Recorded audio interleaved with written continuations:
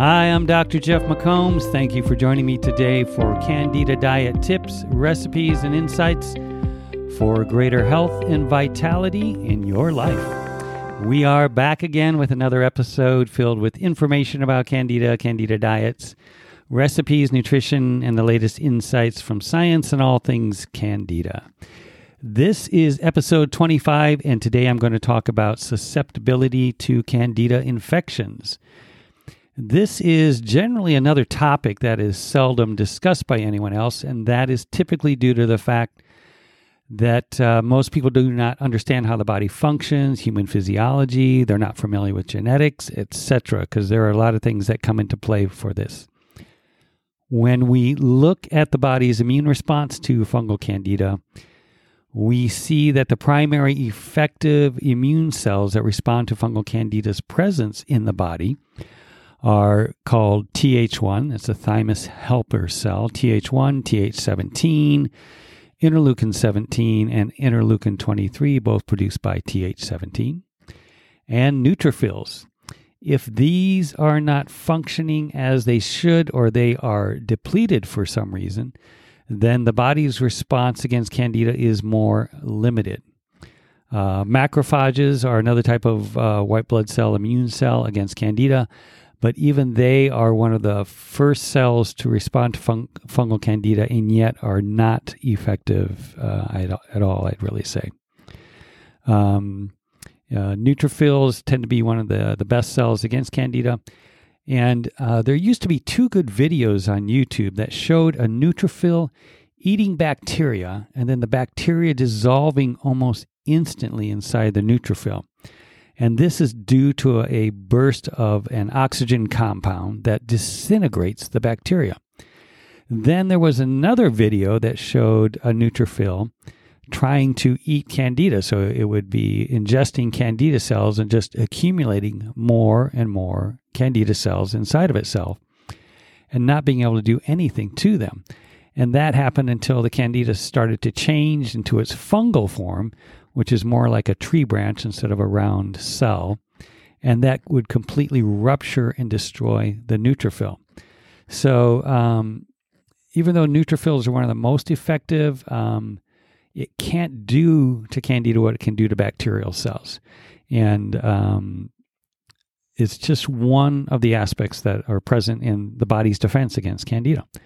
From a genetic standpoint, if there are mutations in the genes that control the immune cells, then there can be increased susceptibility to candida. I think on the books there is a gene called CARD9 that signifies increased susceptibility to candida. There are probably one or two tests available for it from some companies. It's not generally tested for because it's such a rare mutation in the genetics. But there are genes that control all these other cells, the interleukins, the Th helper cells, the toll-like receptors. These are all signaling cells, cytokines, chemokines. And if there are mutations in the genetics, then there can be some increased susceptibility to candida. But I think really the important thing to remember is just increased susceptibility. It's sort of a weakening of the immune system, but that in and of itself will not create candida infections.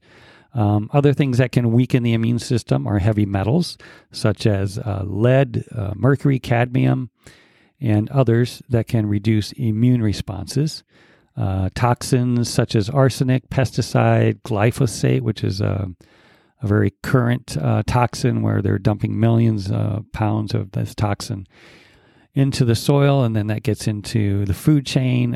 These toxins can reduce immune responses as well as affecting the cells that line the intestinal tract. Stress is well known for its ability to suppress the immune responses.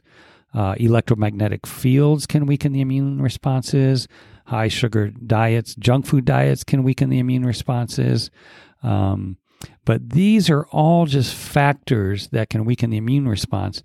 And they are not something that will give you a fungal candida infection because the one thing that guarantees fungal candida is the loss of the microbiome, the 100 trillion bacteria in the gut. And this happens within a few days of antibiotic use.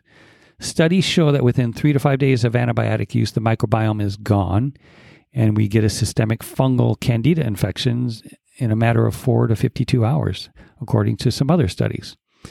It is the microbiome that prevents fungal Candida through the massive numbers of bacteria, those 100 trillion bacteria present, and the enzymes and antifungal substances that they secrete.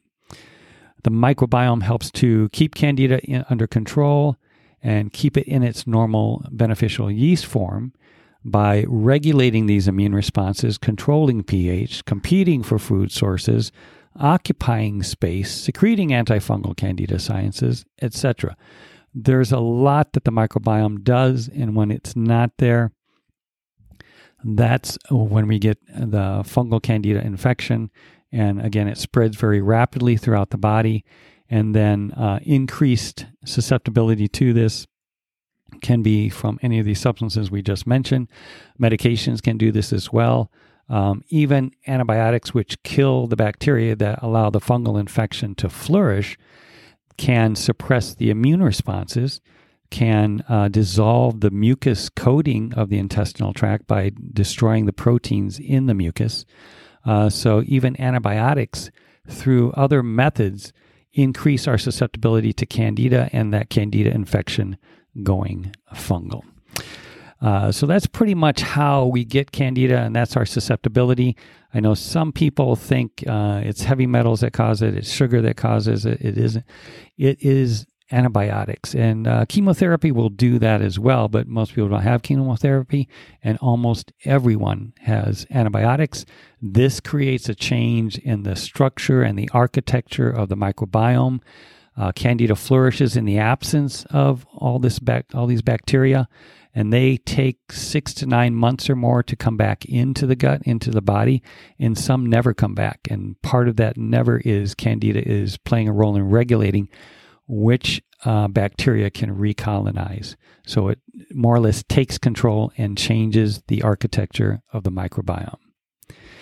Today's recipe comes from the Everything Candida Diet book by yours truly, published by Simon & Schuster. This recipe is for tuna salad roll-up and can be found on page 159. The ingredients are 1 ounce can of white albacore tuna packed in water, 2 tablespoons of homemade mayonnaise. See the recipe in chapter 11. There are, I think, 2 or 3 mayonnaise homemade recipes. 1 medium apple diced, 1/2 a medium red onion finely diced, 2 sticks of chopped celery, 1 hard-boiled organic free-range egg diced, and 3 lettuce leaves. In a medium bowl, thoroughly mix all the ingredients except the lettuce.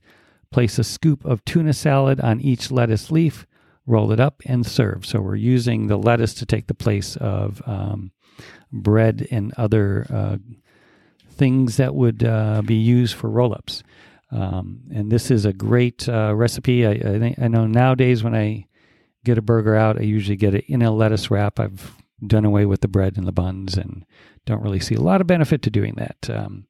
So I hope you've enjoyed today's episode, and be sure to subscribe for more Candida Diet tips, recipes, and insights. If you can rate our show and give us some love there, that would be greatly appreciated. If you have any questions, please let us know. We'll try to answer those in one of our upcoming episodes or get back to you personally.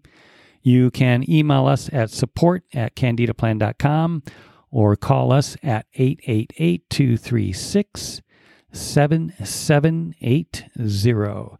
You can find this podcast on Apple Podcasts, Spotify, Amazon Music, and Alexa, Podcast Addict, Podbean, iHeartRadio, Pandora, and several others. We are on Facebook at Dr. McComb's Candida Plan, as well as our YouTube channel, Twitter, and Instagram. If you're looking for us, you will find us. Thank you again for taking the time to listen in, and have a great day.